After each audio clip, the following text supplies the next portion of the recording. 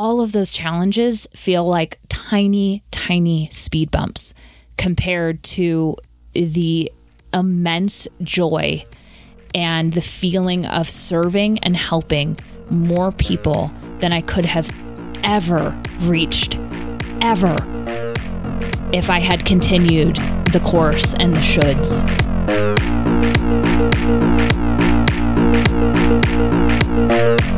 Welcome to another episode of Academics Mean Business. Today, we have Rachel Wright of The Wright Wellness. Her and her husband are a team, which she will share a little bit about this episode. We start with her burnout in her PhD program and her desire to make an impact. Basically, she realized that she was going to be able to make a larger impact if she left. So she started her clinical work and a private practice kind of thing. And basically started to realize she moved her private practice online and started getting clients online. She ran a webinar and she was starting to be booked out.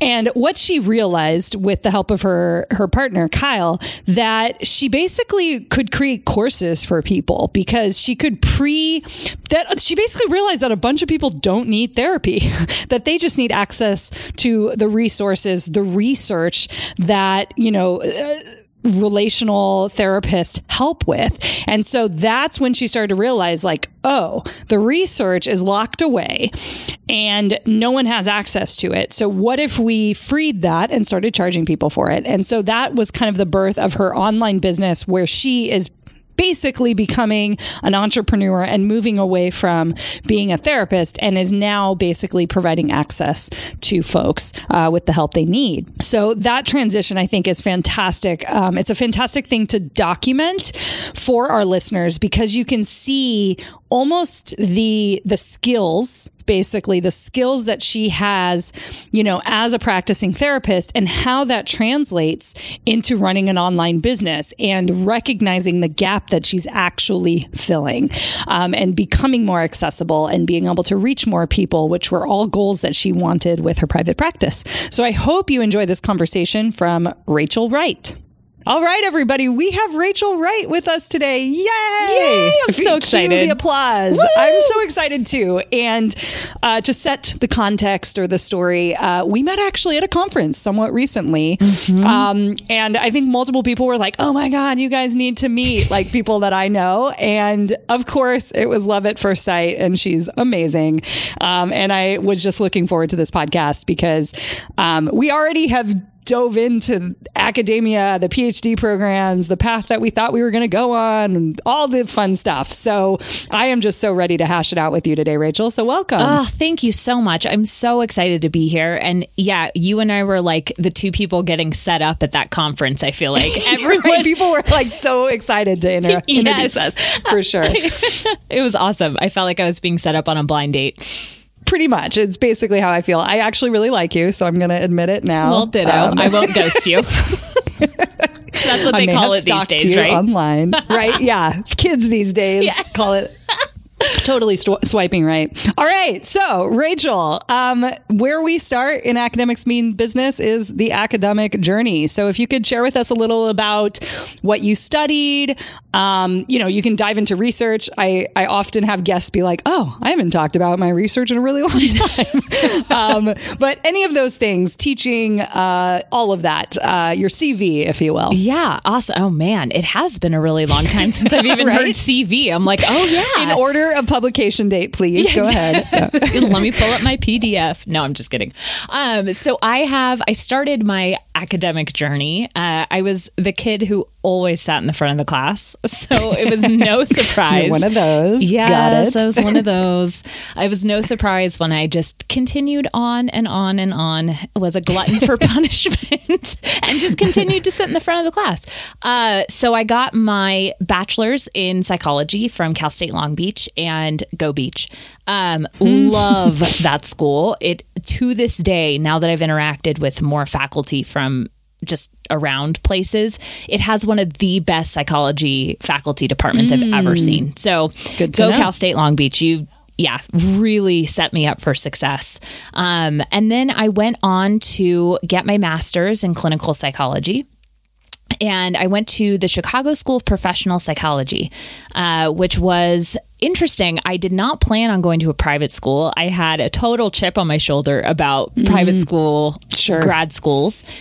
And their program actually kicked ass. I was able to, work part-time, and they seemed to be the only people who understood that, you had to bring in money when you were in school. Such a big deal. Such a big deal with grad school. Yes, like such a problem. Yes. Yeah. And so the classes were at night, and I was really able to make it work. And so for the first year of that program, I was still working full time, which was great. And then I stopped doing that and started dipping my toes into actually working as, as they call it, like a trainee. I think it's a therapist trainee was the legal term in California at the time. And I started working with kids and parents in the CPS system. So my first, feet on the ground going was really intense. And it lit a fire under my ass to understand even more and study more and really understand the why behind these behaviors that I was seeing day in and day out. So I decided to go on and get my PhD because I'm psycho. And again, just that's what we do. This is what we do. And I wanted to make a bigger impact. And my goal with the PhD program was to eventually study the impact and, I guess just impact of attitudes of sex in homes and how that affects someone's adjustment as an adult. And very soon not very soon, halfway through my PhD, I really started to realize that I was on a path of hitting burnout. And I started resenting the research. I started resenting the learning, which was new for me because I loved the learning. You're like, how'd you guys make this not fun? Exactly. I love workbooks. So the fact that I don't like your workbook says something about what's going on. Yep. And I started getting really anxious. I didn't want to go to classes. Like I found myself creating excuses to not go. And again, like just not like me at all. So I decided to take a little bit of a break. And I took a semester off, which almost felt like failing for me. Which is, can I ask you, did you get support around that? Because that's a big deal. Yeah. Was there a mentor or someone in your school that was like, hey, you don't have to come back next semester to take a break? So unfortunately not. The school that I ended up going to for my PhD, they were not supportive. I went back. I think it's pretty typical, unfortunately. 100%. I ended up going back to my mentor from my master's program who has her PhD and just went to her and I told her what was going on. And she's like, oh, girlfriend, take a semester off. And no one else in my family, went down the research road. So they were really supportive. And during that semester off, I realized that I wanted to make an impact on the ground floor and that I could do that without continuing and without giving any more money to these people who I felt were not only not taking my money, taking the government student loan money. And just building up these piles of debt. And like, for what? I didn't know what on the other side looked different from what I could do without it, if that makes sense. It does. So when you were making that decision, where did you go? How did the institution take it? And what were you thinking in your head as you were like going, oh, like, I don't want to do this anymore? For me, I really did feel like I was failing. I felt like I was quitting. I felt like I was giving up. I had all of these voices in my head of like, you can do whatever you want, which at the time meant finish your fucking PhD. Right. You can do it. Yeah. And really what those voices were saying is you can do whatever you want. You don't have to finish. Like you've gotten what you've needed. You don't have to do this. And so really working on reframing that for myself was pretty powerful. The school they were dicks about it, in all honesty. Sure. They wanted the money. They wanted the person who they knew, they knew I had big plans with my degree, and, it looks good for the school too. And I get that. Like, I want my students and clients to go out and do things and be like, they were my student. Yeah, totally. But they took it quite personally. Sure. Even offered me like a financial discount, which felt super skeezy because like, what are we I didn't bartering even know that was now? an option. Yeah, exactly. Totally. Like, is this a market? I don't understand. Yeah. And so I just went and dove into my clinical work. Okay. And realized that, you know what, I can access research, but I'm not going to be on the ground floor of doing it. Now I know how to do research if I wanted to. At this point, I was done with all of my classes in my program. So I was really at the point where I was just about ready to start to on do dissertation. The dissertation. Yeah. And so that was all that was left. And so it was like, okay, I got the educational piece, and I see my future more, like I said, on the ground floor versus in a lab type thing. Yeah. And so it made a lot of sense. And luckily I had a husband who really supported whatever I wanted to do. So, yeah. So, yeah. What was your, like, one of your first moves after you decided that you weren't going to finish? I decided, this is actually really interesting. Great question, by the way. When I decided I didn't want to finish, that's when I decided I wanted to be an entrepreneur. So I went straight from, academia, PhD, go, to like, well, if I'm not going to do this, then I'm going to do the exact opposite. Interesting. Yeah. And having a private practice at that point was no longer satisfying my need. Yeah. So you saw that as an option. You were in it. You were in someone else's private practice? Yeah, or was it kind of. Yeah. I had my own office and everything, but there was a hierarchy. Sure. So they still got a percentage of, my fee. And then I couldn't really control what hours I worked fully. So quote unquote working for yourself, but not actually working for yourself. Yeah. Cool. Okay, so you jump into entrepreneurship. Where'd you go for information and guidance and help? Everywhere. All the interwebs. Exactly. Right? One of the things that I realized at that point was I had a ton of information about psychology and about helping people and, nothing about business. And that really actually kind of grinded my gears also, because I felt like through all of this education, even with my master's, so many people had the goal of going into private practice, and that's running your own business. Yeah. And we did not have one class, not one class in what that looks like, what marketing looks like as a healing professional or as an academic. I think so often we get into academics because we want to help and support other people. Yep. And it doesn't feel right, using air quotes, to market ourselves. And that was a huge barrier that I had to get past by hiring somebody else. Like, none of that information or support came from any of the classes that I had. And that was really disconcerting to me. It sucked to look back and say, wow, I all of this was so valuable.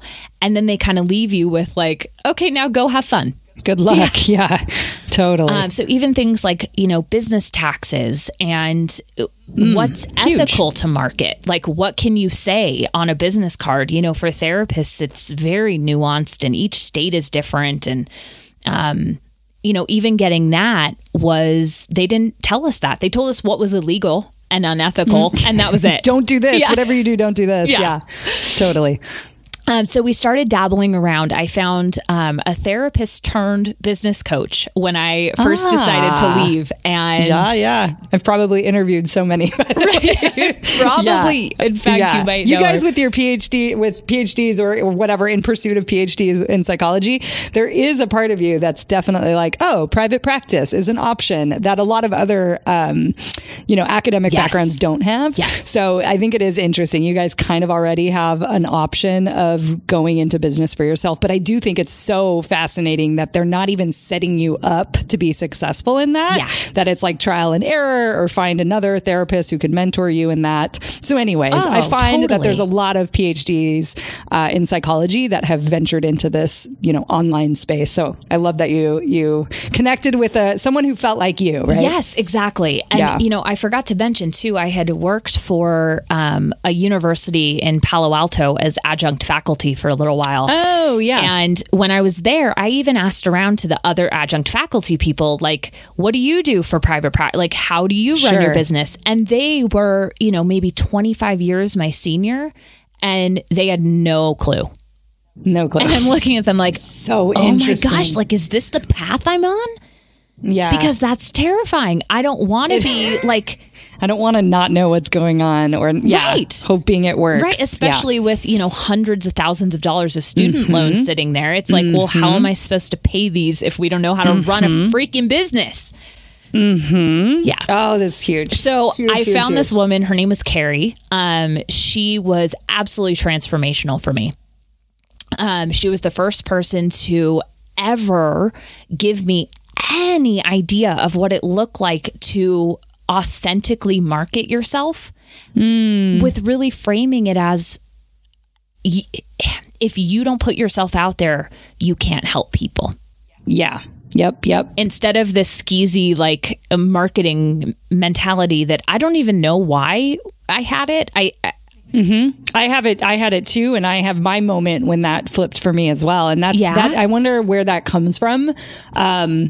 I'm curious. It might come from like academia, like this idea of you're just good and like you're just smart and you'll figure it out. Yes. And then, but also the like, the business owner is I have my own money issues around that, like what a business owner is operating in integrity and like not just being in it for the money. So being in a profession that was definitely not in it for the money, but for the love of the job. Yes. When I leave that, it's like, okay, why aren't people just like flocking to me? Right. Or like, how do I show up? Like, don't they know how smart I am or whatever? Right. Whatever is happening in my head. Yeah. Exactly. So that's interesting. Totally. Yeah. And you're so spot on with that, because it's really, you want to come from this place of service.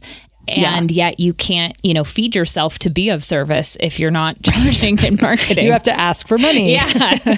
Because there's no one writing a check and you're not getting. Yeah. Exactly. Yep. And I'm so grateful that, I made the decision not to continue, because it was through that decision that I ended up seeing this massive gap in our society instead of finding a massive gap in research. Ooh. That's your quote. That is your quote that will be on a social media graphic. I love that. And that's what I've always just been, my like pro yay entrepreneurship has been like, dude, you can solve problems that like most of the time research couldn't solve because no one was reading your shit. Yes. But like you could literally be like, oh, I could create a service around this thing that people are realizing isn't working. And here's all my knowledge and research, backed information that will help it. So let's hear about it. What is that gap that you discovered or that you found? So the gap was, I had everyone coming in. So I learned how to market, right? Worked with Carrie, like got people in. I had a full private practice. I was running webinars to get clients into my practice. To get clients. Genius. Yeah, it was great. And like no therapists were thinking like this because... No. Oh, that's a whole other market. You can teach therapists how to run businesses. Seriously, I know. Someone out there listening will do right, that. Exactly. Someone do it. It's needed. Yeah, it's totally needed. And I would come home at night and talk to Kyle, my husband, and be like, babe, this feels so shitty because people are coming in who don't need therapy. And he's like, well, what do you mean? Like, they're obviously coming in to see you, so like they need therapy. And I'm like, no.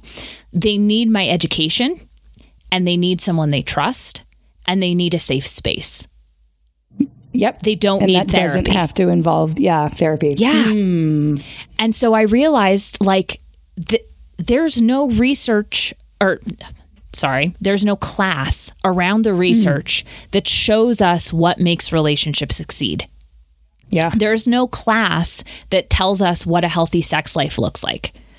There's no class to tell you what to do if your partner is diagnosed with anxiety or depression, or what fluid sexuality is. Like, the list literally can continue on and on and on. It's all those things. You're right. And there's tons of research on it.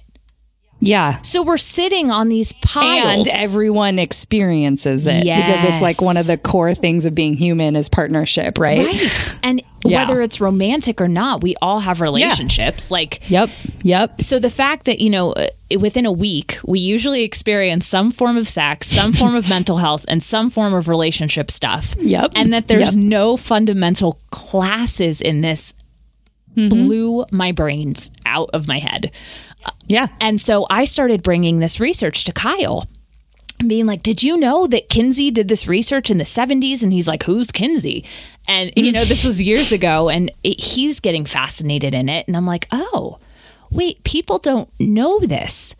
No. Yeah. Or they were in that one, like in my head, I'm like, they took that one social class where I also felt like it blew my mind, right? To be like, oh my gosh, like our whole society is set up the opposite of what all the research says, which should tell us something, right? It literally is like, wait, the research just doesn't get out, or it gets out in these very like micro media kind of soundbite things. And people are like, okay, cool. I drink wine and now I'm going to have no cancer or whatever. Exactly. Right? So like, I'm noticing in my conversations with more academics is like, I feel like we have a PR problem, like literally like academic research and knowledge and literally the work we do has a problem with what we're seeing, how we're seen, I guess, in society. Obviously, we have a very anti-intellectual thread happening right now. Yeah. But just in general, like we've never been really good communicators to the general public about the things that we know.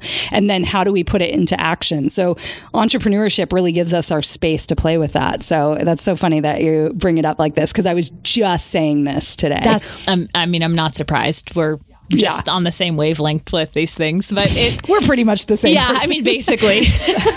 So cool. So you've convinced your partner, who's not an academic, right? No. Like his background isn't in this, like going all the way to the end of research land. In fact, quite the opposite. He did not get along with traditional education, was in the back of the class, like did not learn well in lecture format, in big groups of people.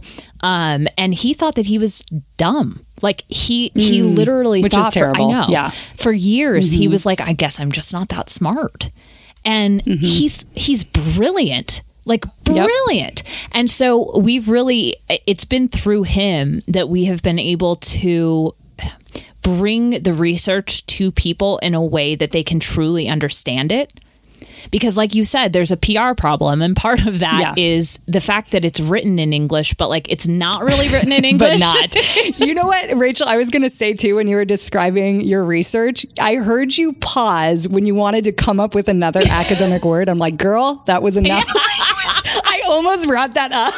It's so funny though, because I think we get in our mode. It's like, oh, Lindsay's asking me like, kind of what do I boil my research down into a sentence? Like, or like all of a sudden taking on that burden of like sounding smart and all that stuff. So yes, I love this because when I met you guys, I think this was one of the first things we jumped into. Yep. You were telling me you guys had a podcast and you're like, I kind of like academia and like this is my background, and then Kyle's like, I really just re-explained what she says, which I thought was such a great dynamic. He's like, he turns it into food and car metaphors, and like we're basically a giant filtration system. Really, yeah, for sure. So it's fascinating, and I think it's such a disservice for our societies and our communities to have this research and not be sharing it with people. And so realizing that like if I continued and finished my PhD, cool, I can just do more research. Well, we have the research that I want right now. It's already out there. Yeah, for sure. We just need to get it to the people that can learn from it. That's pretty epic. I mean, part of me is realizing too through this work that I'm doing, being an outsider now, right? Or like literally actually out my office window looking at a community college and being like, okay, so I'm going to like reflect as I look at this school. But like I'm outside of it now, but having been inside with it and still intertwined and still like have a love for it, like we've built the academy, we built it for other academics, unfortunately. And it's this self-serving bubble, whatever, of here's the rules, here's how you play by them, here's how the research has to look here. And what blew my mind, and it's such a symptom of literally we're only talking to ourselves and not to the general mainstream population, is when I went to do my dissertation research and I'm at an institution and I'm deep in the lit review, and that I would actually hit blocks where I wasn't allowed to see some papers. Yeah. And I was just wait a second. Yeah. You want me to be the expert on this subject. I'm tying together things that have never been tied together before. And you actually won't let me download someone's paper. Yeah. This doesn't make any sense. Yes. And then I started to realize too, I'm teaching in a community college. We have way less resources than Research One institutions. And I'm you're literally not letting my students actually see what's out there as far as research. Whoa, is this system broken? And it makes absolutely no sense. And so we could get into talking about academic publishing and journals and blah, but no one wants to hear that because everyone already hates it. So I'm we're preaching to the choir, but that's the madness of it. It's literally the idea that I can do research and then the only people that are going to hear me are other people who probably have done similar research. So you're not blowing any minds. Or depending on, the type of research you're doing and if it's, minority voices or, oppressed voices and that kind of thing. And sometimes you're just talking to a room full of white guys and you're just wait, why do these people need any access to this information? I'm talking to the people who are oppressing me. So that's the bananas thing about academic institutions. Oh yeah. So, in fact, when I went to go start, so right before I ended up leaving, I started doing some dissertation, brainstorming and I was reaching out to a few people who I had found their articles and wanted to go a little bit deeper and ask them some questions offline and understand more. I had one gentleman, he said that he was going to charge me $500 an hour for his time to interview him for my dissertation. Well, that's interesting. Usually academics don't think you're charging anything. Right. That's interesting. You're the opposite of what's happening here. It felt Public almost like an overcorrection right? in a way, because it's we get burned so many times. I understand flipping to that extreme where you're nope, my time is this much. And his workload and all of that. Yeah, exactly. But it was so off-putting for me at the time, as this student, what do you mean? I want to credit you in my dissertation and use your research. Yeah. It's just, it's very broken, like you said, and it's sad to see. And hearing, Kyle, my husband, comment on it is so interesting because I've always been in it. I've never known anything else besides that. Yeah. And so to see him be wait, to download that one PDF is $157? Crazy. Yeah. And it doesn't go to the researcher. We can get into all this stuff. I don't even understand what's happening. I know. It doesn't make any sense to me at all. It doesn't make any sense. Yeah. So here you guys are. You're realizing, okay, there's a gap. I can bring knowledge to the people, right? What kind of are some of your first steps around getting online and starting this business and moving away from the private practice, which is more of the typical path of a psychologist? Yeah. So my first step was to bring my practice online. So I wanted to start small because it felt very scary to just be I've worked this hard for all this time and I'm just not going to be a therapist anymore. Yeah, that's a big deal. Yeah. And I wasn't quite ready to give that up. And I had clients that I, really cared about. And I didn't just want to leave them in the lurch because the system was broken. So I brought my whole practice online. And that was a very interesting transition because I started having to market only online because I knew that if I was going to get clients that were comfortable, with Skype or Zoom or whatever, that I had to market there because they're not going to be looking offline if they want to meet online. And so Carrie helped me with that, the initial woman. And then that is when I got introduced to webinars. And that is when I really started. So I bought Amy Porterfield's Webinars That Convert. It was my very first. Lots of people. It's one of their first purchases. It was my very first purchase and ran my first webinar. I ended up getting, I think, like 5 or 6 clients from it, which is crazy huge. Awesome. Yeah. And that was great. And I started feeling like, okay, well, maybe I can just stay in this place of being a therapist online. Like, this is a good middle ground. And no, it still wasn't enough. And that's when Kyle came up with, and again, it's this distance from the academia, right? That like he can think outside of this box that my brain was in that I didn't even realize. And he's like, well, okay, so if the people are coming in and you're saying most of them don't need therapy, but they need this information, what if you created something to give them the information? Boom. And I was like, wait, like a class? Wait, like, huh? That doesn't happen by enrolling and getting credits? This is crazy. And then he's like, well, what if it was like a packet and then it was a prerequisite? And then I'm thinking like, oh my God, you learned. He's like, now you're talking my language. Exactly. I'm like, you learned the term prerequisite. And he goes, what if it was a prerequisite to like working with you? So I did that a couple times and then they didn't need to work with me at all. I was like, oh, wait, I can't give. Okay. So then there was that money thing again, right? Because I was like, no, they deserve to have the access to this research, which is true. Sure. But then I was doing myself a disservice because I was literally just handing off information. And it wasn't really, I mean, it was helping them, but they weren't getting the same. Which is great. Yeah, they weren't getting the same implementation and I was super broke. So that was the first iteration.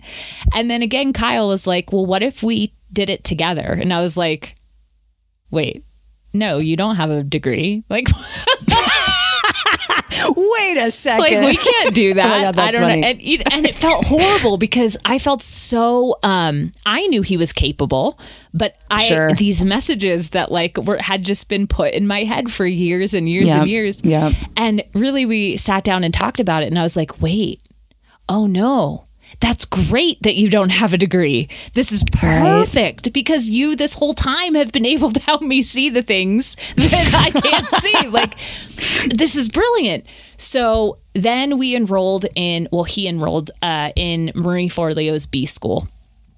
And that was our second online. How'd you guys find B School? This is my own market research. Yeah. So we found, if you don't mind me sharing. Because Amy Amy Porterfield was promoting. Yes. She was doing her whole bonus. Here's you get JV launch stuff. Yes. Yeah, cool. Before we even knew what a JV launch was. Yeah, right. Yeah, which just means joint venture for those of you listening, probably other people listening, and it's a way where you usually market other courses that you've taken or other teachers or business, folks online who are offering a service or a product, and you affiliate for it, which means you get a cut of it, but then they've created the content and they're happy to reach your audience. So it's this great like partnership kind of thing that happens a lot online. And it's really cool because you get, because the person, the affiliate gets a cut of the money, you get these really cool, they call them bonuses, but they're really just giving you the value of what the money they're getting. Extra stuff. Yeah, totally. But it was great because Kyle got to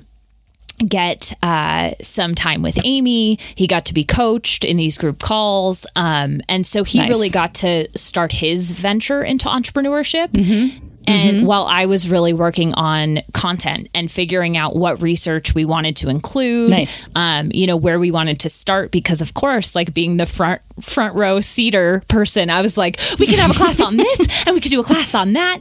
And I remember telling him that I wanted to do 10 programs a year when we first started. And he was like, that seems like a lot, but I hadn't gone through B School. And so he's like, I think we need to do like one. I was like, no, I'll be so bored. Like, what are you talking about? You voice of reason. Yeah. So we did B School, did more of Amy's stuff, and we made our first program. And it was the scariest thing I've ever done, Lindsay, because I started getting, when we got more visible and started putting our name out there, I was getting weird feedback from other therapists because they were like, what are you doing? Yes. Like, what is this? You're giving away like the behind the scenes information. And therapists, and if you're a therapist listening, I apologize for this, but therapists, generally speaking, come from a very, very, very fear-based mentality. And it was not a way of thinking that I knew was going to be helpful or launch me into any form of success. Yeah, I think academics come from the same. Most people do, right? We literally have created a society that's literally and it's like the normal foundation of everything. So yes, it's not just therapists, but it's this idea of like, oh my gosh, if you do this, then I can't have or whatever. And it's capitalist. It's lots of things. Totally. But, and there's a lot that goes into it. So I was getting weird messages from therapists. Yeah, their own projections of their own insecurities, for sure. Totally. Yeah, and then they're like, wait, your clients can then see your Facebook page because it's public now. And the professionalism thing. That's interesting. Yes. And why are you showing behind the scenes of your life? You're supposed to be this blank slate. You're supposed to be, all the shoulds, right? Like, as an academic and professional, you should present this way. You're doing it wrong. Yep. And that always felt like BS to me. Because it is. Yeah. It's just, even when I was teaching, like I would hop on in pajamas if it was an early morning meeting. Me too. People thought we were crazy. Crazy millennials. Yeah, exactly. And, so I was getting weird things from therapists. I had a bunch of my old classmates reach out and be like, what are you doing? Curious, this is interesting. Sure. Yeah, very curious. Like, you're actually making money. Yes. And then other people that knew, both Kyle and I for a long time would be, they had the response that I had at first, which was, but what does Kyle do? Which was really interesting because they thought that because I was the one with the, letters after my name, which, like I say to people, it only means I know how to read the research. That's all those letters mean to me. Yeah. Because that's the difference between me and Kyle. Like, that's literally it. And play the game, to get those. Yeah. And I have student loans.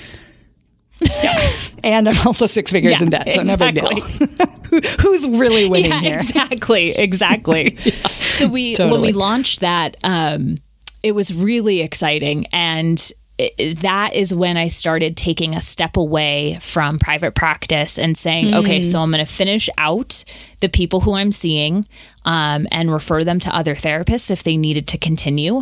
And then I had some clients who were kind of at the point where they didn't need therapy anymore.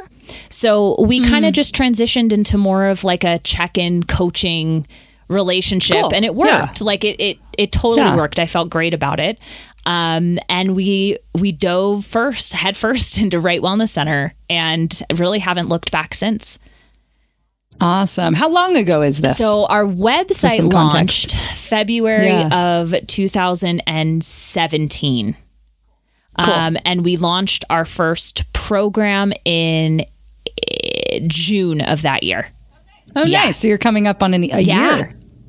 Yeah, that's exciting. It's really exciting. And it's been a freaking whirlwind, because a whole year leading up to it was, what is an LLC? What trying to figure out the business. Yeah. And I knew how to cover myself as an academic and as a therapist, but I didn't know what business insurance was or, all of these things that, again, would have been really helpful even knowing in private practice or even knowing when negotiating for adjunct faculty salary. Oh, that's a big deal. Ooh. Nothing was taught like that. So when they offered me, it's this much per hour, I'm like, okay, whatever. I guess that's what it is. I never learned how to negotiate for things like that. It was not part of the curriculum. No. So what would you say would be some of the hardest things you've had to do owning a business? Oh my gosh. And doing it online, your biggest struggles? Knowing that it's the biggest struggle and the most exciting thing. Knowing that it's all on us. Ooh, yes. Oh my gosh, if I could snap all of the things. I know. Yeah, it's for sure. That is the most empowering and sometimes the most terrifying thing. Yep. Another struggle, I think, is honestly, most of the struggles have been internal, right? So it's not allowing the people who I do respect, but may think differently, to coexist. So the friends that I made along the way who now are doing research, or who are, full-time faculty at a community college or 4-year or whatever, looking and saying, oh, well, what are you doing? And dealing with that, both external and internal judgment. Yeah. And yeah, I mean, I think really, and the money, I'll speak the truth there. Like, it's not that I was making a lot of money at all, being adjunct faculty in this little private practice, but to walk away from something that was at least sustaining our life, to literally something we had never done. Yeah. Seemed crazy banana pants. And also not really having, at the time, having a mentor or a community that we and I felt a part of. I used to identify with, oh, I'm in this group of therapists, or I'm in this group of academics, or I'm in this group of, and then all of a sudden, like, I had no people. And that was a challenge. But all of those challenges, I mean, I can say now, like you said, it hasn't even been that long in the scheme of life. No. All of those challenges feel like tiny, tiny speed bumps compared to the immense joy and the feeling of serving and helping more people than I could have ever reached, ever, if I had continued the course and the shoulds. Yep. That right there is kind of, seriously, like, when I think about it too, like, part of me was going back to those moments as well. Like, there was a friend that I met online, and I had, my dad had like a health scare at one point, and I had just started, I was in an MLM, blah, blah, blah. My dad had a seizure. And it was this moment of realizing, like, oh, like, you're the big jolt, and being like, oh my gosh, I can't really help. Like, I have to teach tomorrow, right? And like, my parents they're far enough away that would be a traveling situation. And I was like, felt very helpless. Yes. And I'm noticing a thread of like, something happens typically in our lives that where you notice the helplessness and how much out of control you really are in certain situations. And then it's like, I had a friend, turn back to me and be like, so you wanted to create stability for your family. So you went into one of the most stable jobs with some of the most freedom that you could get. Very rewarding, very fulfilling. Has a paycheck, has really great healthcare, to be honest, and job security. And that was safety for you, because that's not necessarily how your childhood went, right? But now you're at this point when realizing like, oh, well, you don't have enough resources to be able to, quote unquote, do what you need to do to help your family. And if helping your family is why you do things, which is for most of us, and she reflected back to me that you can't be both. And this entrepreneur thing is either going to be like you being able to basically make, infinite amount of money, but it kind of, right? Like there isn't really, there's not a cap. And then there's not a cap, and very clear in academia that the cap is thrown back to you all the time. And it's shown to you where you stand on that scale, and what's possible determined by somebody else without a lot of ability to negotiate. And this is also speaking at a specific, I was at a community college, so we had pay scales and stuff where it's different at research institutions. You can negotiate your salary based on, whatever your prestigious research. But even that being said, even those places have caps, really, because it's like, what was the person paid before you? And so we operate under that. But then, like, what if you took the risk? And she was like, you either probably are going to take the risk, or because it's risky, you can't hold both. Yeah. You can't do both in order to achieve what you just told me your goal was, which was to be able to help your family whenever they needed help. And I was like, that moment was like, I would have to abandon what I thought was the answer for security and safety and go to kind of the opposite, but which had security on this and safety on the other end, if you really thought about it. 100%. And it was that kind of like comparison where I was like, oh, and I think as academics and people who, go that path, it's a very set path. And so it's and very there's comfort safe. in that. And there's definitely comfort in it. And, I'm not here to say that the whole thing shouldn't exist. Right. No, it's like there's amazing work being done at these institutions every day. There are people doing it. But there are some people who have bigger things that they want to do, a larger impact. And when you start to really piece, or I don't know if piecing is the right word, but really start to look at the university system and the college system, and you can really see where there's some issues. So being able to have control over how you impact the world is something that entrepreneurship, there's nothing I found like it. And I just it was almost like it shocked me or surprised me. Yeah, I was the same way. Oh, wait. I can help people and have that, still fulfill that purpose, but then also help myself and therefore be there for other people in my family. So that's something I never did grow. Yeah, totally. Myself never entered into the equation. That's a whole other conversation around, going into the academy and everything's outside of you and, but not asking for help, all of that 100%. Yep. And I know too that there were times that I'm sure my family, some of them were expressed, some I'm sure they were thinking it and not expressing it. Sure. What are you guys doing? I mean, they saw this path that, I was on, and to deviate from that seemed so bizarre for so many people. And yet when I met, more entrepreneurs and more people who now I know think the way that I think, it's not that weird. And it's not that strange. It's actually a wonderful thing. But I think that when you're the oddball in the room and feeling like, this whole path I set out for myself, just toss it to the side. Right. It's hard to explain to somebody who is really pro, this might sound bad, but pro institution and pro It does sound bad. No, but I know what you mean. It's there's one way to do things and this is how you get there. And I was like, but what if there's 10 ways? And they're like, wait, no, that can't be possible. And I'm like, maybe it is. Maybe there are. Yeah. And, that's something that Kyle talks about a lot too, is because he didn't learn well in this traditional format, when we teach, it really means so much to him to be able to teach in a way that he could learn. And to help other people who maybe, even if they did teach this curriculum in school, which would be amazing, that even if they didn't learn that way, that they now have a place to come learn it. Options. Yep. And I love that because you're highlighting a larger mission that I have and what I want academics to see too. Because a lot of people that I speak to, the thing they loved was teaching, right? And that was their end goal.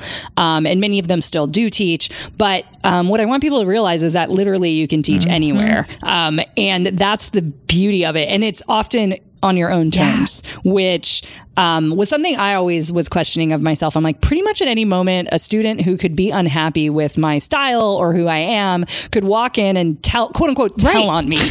And there was something happened. One of the last semesters that I taught, I have this memory of my students. I can't even tell you what the situation was, but something had gotten back that I was doing something in a certain way and people were like, oh, we got your back. We know what you're up to or something. I can't remember. I couldn't even tell you, but I have that moment of realizing that, okay, my students have my back, but I actually don't have tenure right now. I still have another year. And this was when I was exploring entrepreneurship, not with my own business, but through, not that having an MLM or any sort of multi-level marketing isn't a business, but it's different when you're selling someone else's product. Too. It's just different. It's different. So I was in that space though of realizing I could start an income stream and not have to maybe worry, go paycheck to paycheck, which is pretty typical. And it was in that moment where I was just it's not as safe. I'm pretty good at teaching and I'm a badass and the people who care, which are my students, are going to defend me. But in the end, there's so many gatekeepers at so many different levels in the college that, I could get fired for who knows what, or who knows, the subject could be shut down or and that's whatever, true right? In budget any cuts. Industry. just the other day, I was speaking with my dad who works in hospitality, and his boss, they just got rid of his position and gave him a 40% salary cut with 7 days notice. Yeah. And I was sitting there like, that's holy is that legal? It feels like super illegal. Right? Like that's what I said. I was like, is there a labor lawyer somewhere?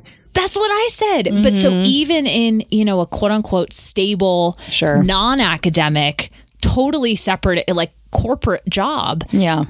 It's all it's just perception. Yep. It's just perceived safety. Like, yep. It could go away tomorrow. Mm-hmm. And with entrepreneurship, it's terrifying at times because it feels like it could go away like any second. Yeah, literally. Yeah. But we have more control than somebody else taking it away. To pivot. And who else was I talking to about this? Like, like at any moment, I mean, with all the stuff that's happening with Facebook and privacy, and there are people that are like, I kind of was relying on this form of marketing or whatever. Okay, cool. So we recognize that we don't have control over everything in entrepreneurship either. Like, let's paint a realistic picture here. But, the market's going to crash soon, right? Like we know how the economy works, and, we can look at, okay, when's the next downturn going to be? And the downturn is going to reflect in how many people are spending thousands of dollars on courses. So let's just be prepared for that. And so recognizing that, okay, cool. But now I don't have, someone else making that decision over like the cut or the employment or whatever.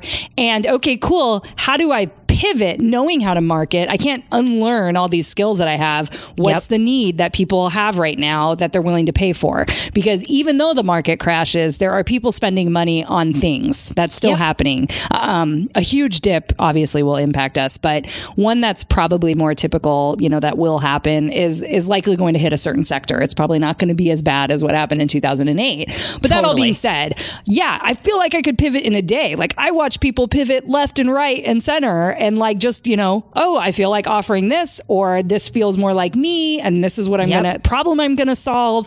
And it feels like I have control. I can wake up one day and be like, I will create a thing and this is what I'm going to charge for it. Yes, it's scary as shit to see if someone's going to buy it. And we have all had the thing that hasn't sold, but it's still us, right? Because then we can go back as the academic, at least investigate it. What's, what are the numbers saying? And like, so I'd love to hear maybe some of your thoughts on the skills that you're taking from academia. We have your husband who's balancing you really well, but what is serving you well in this space as you build a business? Honestly, from almost everything. Almost everything. Right? Truly. I think the ability to pivot and to improv, as an academic. Interesting. I like that. Yes. And just having the cojones to say, I don't know. Yes. Oh my gosh. I feel like I'm teaching that to more and more entrepreneurs every day. They're like, wait, what? Like I'm running a beta program on betas, and I'm finding that more of what I'm doing around course creation is actually teaching and the mindset of teaching. And I'm literally teaching people like, you should not be a sage on the stage, like typical stuff. Right. That's like teaching 101. But it's so important to realize, like I had a student yesterday during our call say, but what if I don't know the answer? And I was like, oh, I remember when I used to think that. And it was like, you don't know the answer. Like, here's what you say. And she goes, oh, all I have to do is say, oh, I'll look it up. Really? And I'm like, yeah, like Google. like really when Google came out, like pretty much all professors had to realize that they don't know anything, and their students probably could know more about anything they wanted to know more about than they ever would. Exactly. So we've been having to give over our authority for the last, 20 years. But that all being said, we don't have all the answers is such a humbling thing, but that academics know. Like that's part of that identity for sure. Totally. And I think that, reading so much, like we've all read so many different things. There's no way that all of that is in our brain ready to just come out and, be like, oh yeah, in 2001, this study done by yada, yada, yada. Like, I mean, my brain doesn't work like I do know people who can do that way better than me, but I'm not like an encyclopedia of everything I've ever read. So being able to say, I don't know. I think the learning, constantly learning new skills being has able been to take great. in information. Yes. and not only taking it in, but then applying it right away. It's feedback I've gotten from coaches I've worked with, like, oh, you're so coachable. And I found that so interesting. I was like, what do you mean? Like, what does that mean to you? Of course, that's like the therapist in me. I'm like, what's the meaning behind that? Also a great skill. Yeah.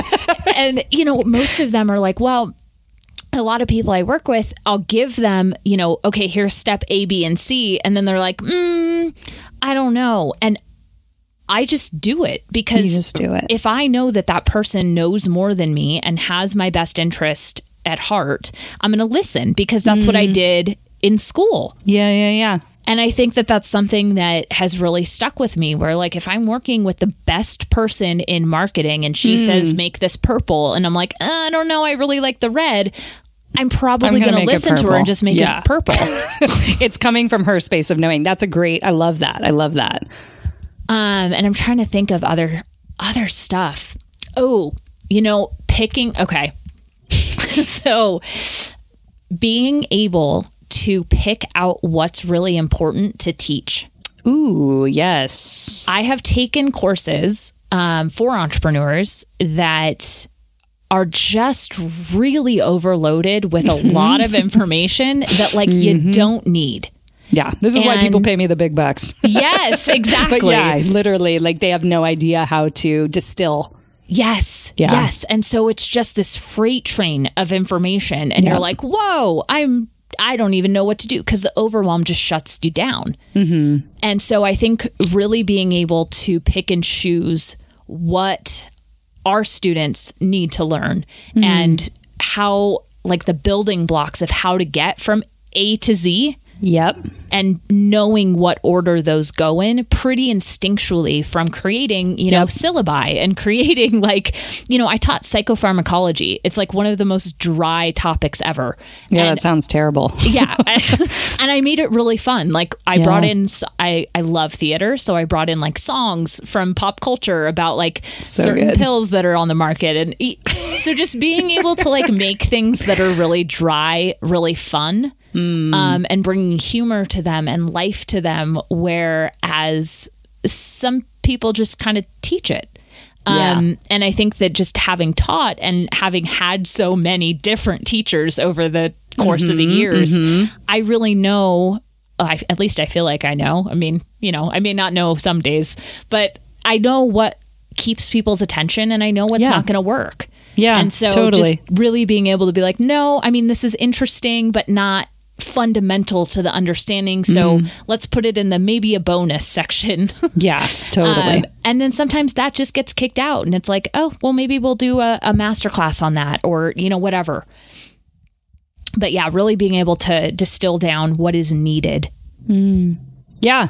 And that's a skill too. I think it's almost like, internal, because we've kind of internalized that as part of what it means to teach, and so we don't necessarily highlight that as a skill, but then we just do it kind of automatically a little bit, which that's what I'm finding as somebody who actually supports entrepreneurs and non-educators, if that's even a word, but people who don't come from a training background of any sort into the education world, public education in general.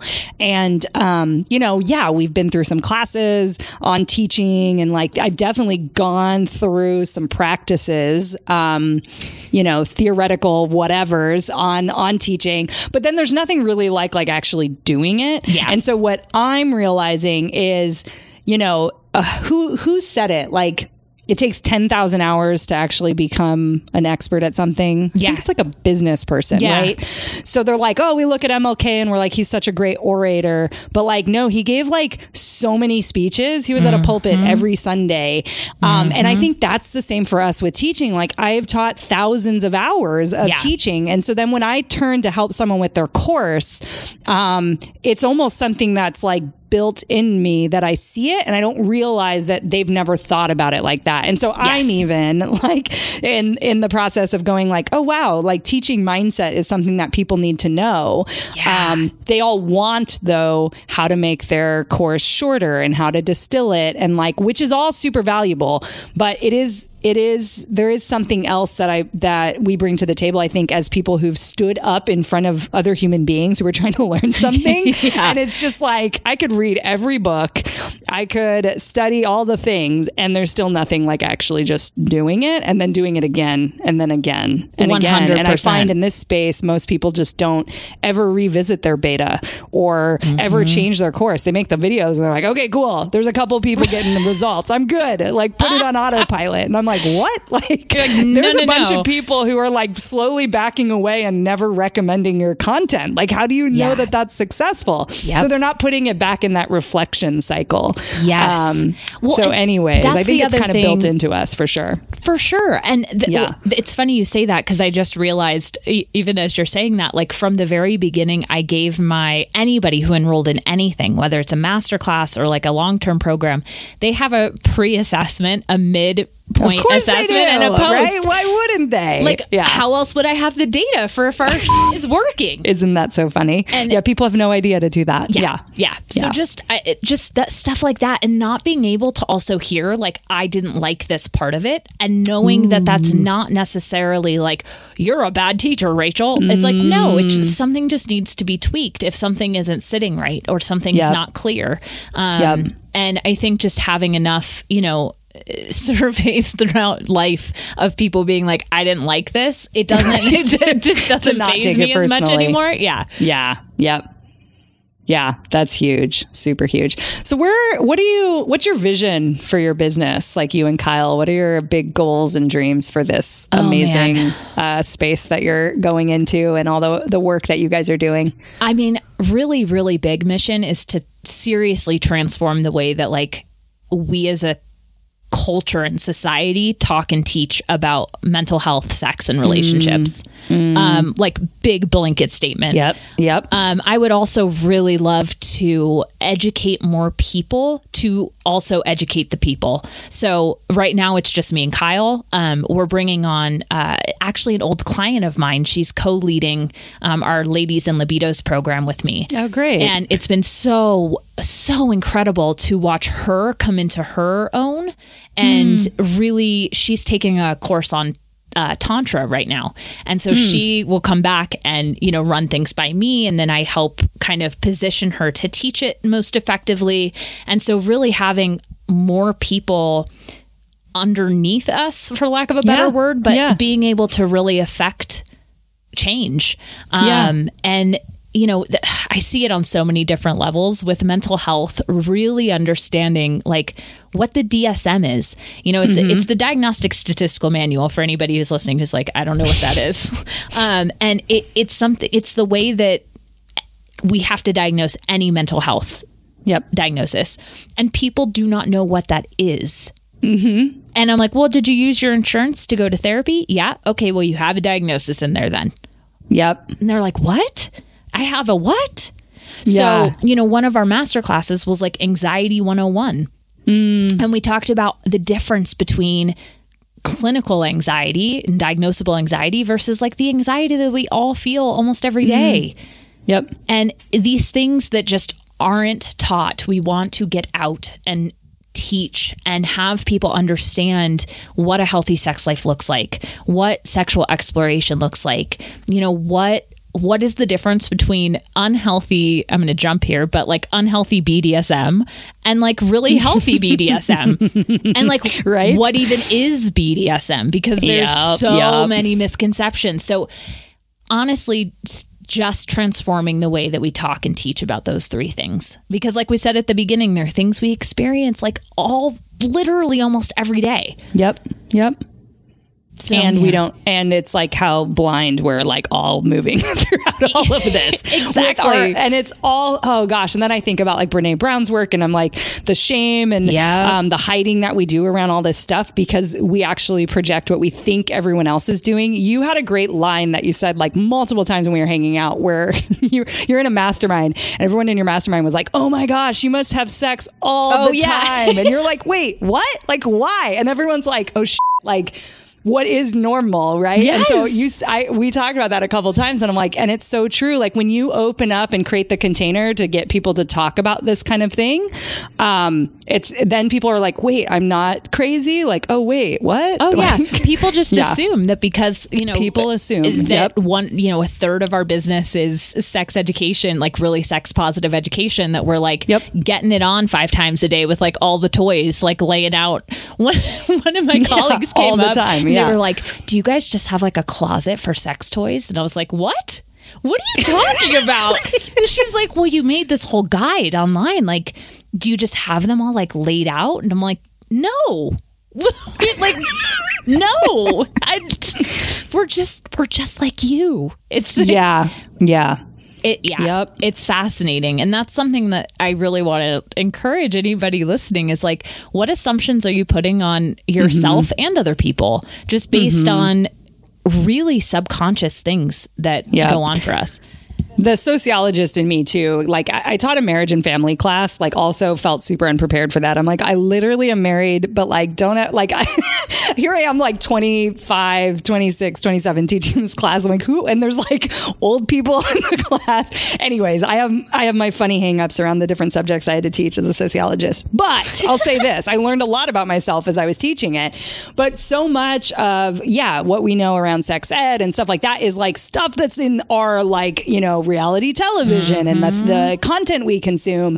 So as a sociologist, I'm constantly looking at, okay, what is the messaging around sex? Like, no wonder why people think this. Like, right. And so then we think we're weird, or and then we project what we expect everyone else is doing, and everyone else is having that same insecurity because the message that they're being fed is so, so many damaging, and I can go down all these lists. But I used to show documentaries on this shit all the time, but that doesn't mean it's also like I'm above it in any way, shape, or form. And this is the plight of the academic, right? We can sit here and analyze all this shit, but then and when it's happening in our own life, it's like sometimes we're like not totally questioning, those kind of things. But I just also like, I think it's so important that we recognize also like societal messages that we're giving to people. And so you guys kind of disrupting that in a very public way as public intellectuals, I think is so cool. And that's, thank you. It's the next couple of years, man, are going to be interesting when we think about like, freeing knowledge, like selling knowledge versus it belonging in the public space. And this is all stuff like, so this is just the beginning, but 100%. It's cool to be a part of it. I feel like it's a cool time to be alive. I agree. Those moments where it's like, oh, what is happening? I'm like, no, reframe. This is, it's just a really interesting time to be alive. We're just looking at how everyone's behaving and acting and, just taking the power back to like, what can I do? What can we do?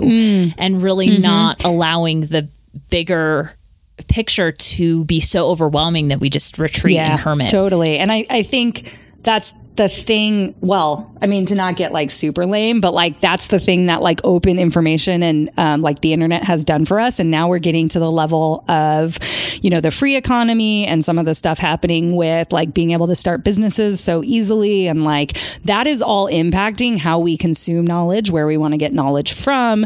And we also tend to be more, I think this generation coming up is very like questioning of institutions. So it's one of those things that I think we're going to look back, right? We're going to be old and sitting here going like, dude, we were alive when people were like negotiating this. I think, and I love that kind of stuff. This is like me definitely as a sociologist being like, dude, this is so cool. Oh, me too. No, totally.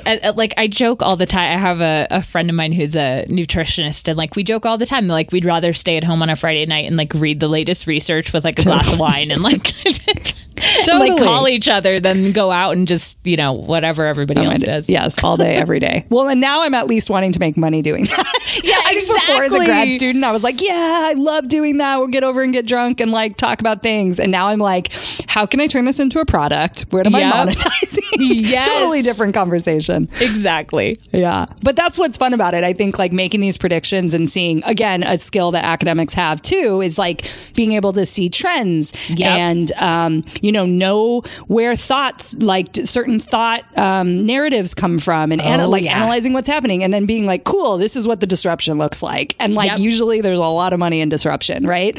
So I feel like it's a game now. My husband and I all the time are like, oh, I thought of a business idea. We'll run it by each other all the time. So it is pretty cool. 100%. Different mindset for sure. Well, this has been all sorts of fun, and I feel like we only scratched the surface. I know. I'm like, so 5 more hours, or yeah, I'm down. We'll do like a 5-part episode series with Rachel. No, I'm actually not opposed to that. As this podcast grows, who knows? We might riff on some subjects, and I'll bring people back for certain topics. That could be really fun. that'd be great. Yeah, but in the meantime, where can people find you? Where are you and Kyle hanging out? Kyle and I are hanging out on Facebook and Instagram. Those are our favorite places to hang out. So we have a private community on Facebook that's free, and we are literally doing exactly what we're talking about. It's just bringing up the things that nobody else is talking about, but we need to. Yep. So we're there, and that's rightwellnesscenter.com/community. Cool. And then we have our podcast, and I'm on Instagram, _Rachel. It always feels weird to say underscore. Yeah, right. The _Rachel. And yeah, just hanging out. We try to keep it really real and transparent. And, we like to hop on Facebook Lives like right after we've had a fight and be like, we just had a fight. This is how we did it. This is how I'm going to break it down for you. Yes, like we use these tools and now we're happy. Yay. Rachel also likes musical television and movies. Her and I have been connecting on that. Yes. I've been obsessed with some shows as well. So yes. So maybe break into song and teaching on Facebook Live. Girl, I think you need to do that. That's your next course. Yeah, I think so. That's actually that would totally disrupt the industry. I'm going to teach an entire course in musical or whatever. That'd be amazing. No big deal. That would be amazing. Well, it's the way that, Crazy Ex-Girlfriend is disrupting TV. Like, totally. It really, that show's incredible. So good. So good. I can't believe I just found it like a week ago, by the way. It's hidden. It's like subculture. Yeah. And that's what I was telling Derek. I actually was told to watch it a little while ago. And then I was like, I tried to watch the first episode and I'm like, I don't know. And then there was something calling me when I was like, I need a show to like binge and it needs to be fun. And I just started watching it and I was like, oh, this is hilarious. And I'm like, oh, I totally get where this is, because you have to watch a couple episodes, you have to, with most shows, I think. But it's so fun. But yeah, I think I love that kind of stuff. We're also, I'm going to do an improv class next week, which I'm excited about. And I just watched my friend, there's a local improv and they had a musical group. One of the groups that performed the students was musical. And I was just like, I feel like I totally get this on another level because I watched that show. And it's funny. Yep. 100%. I love it. 100%. Awesome. Well, I can't wait to help you with that course because that sounds really fun. Cool. I'll be coming to you, babe. Very fun. Awesome. Well, yeah, I will see you online. This has been a pleasure. Thank you for coming and spending time with us. And I will see you around the interwebs. Thank you. The pleasure's all mine.